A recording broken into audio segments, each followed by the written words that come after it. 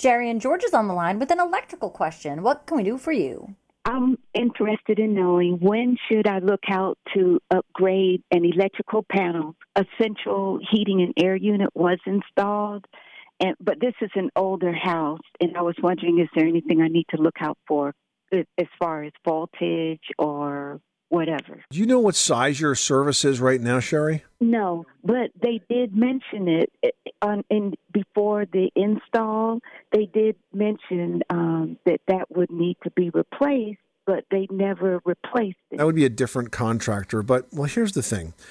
Is your house heated by gas? Yes. The only appliance in your house that's really going to be pulling a lot of power is going to be that central air conditioning compressor. And I don't know if you have an electric range or electric dryer, but you'd be surprised that most people would think you need a much bigger service than you actually need. I mean, if you had a 100-amp service, that would probably be big enough.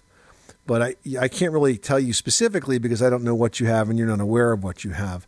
I think that maybe that's a question that you could raise with an electrician, but you don't need a 200-amp service when you only have one, air conditioning compressor. I mean, a 60-amp even service itself, if it's wired correctly, might be big enough.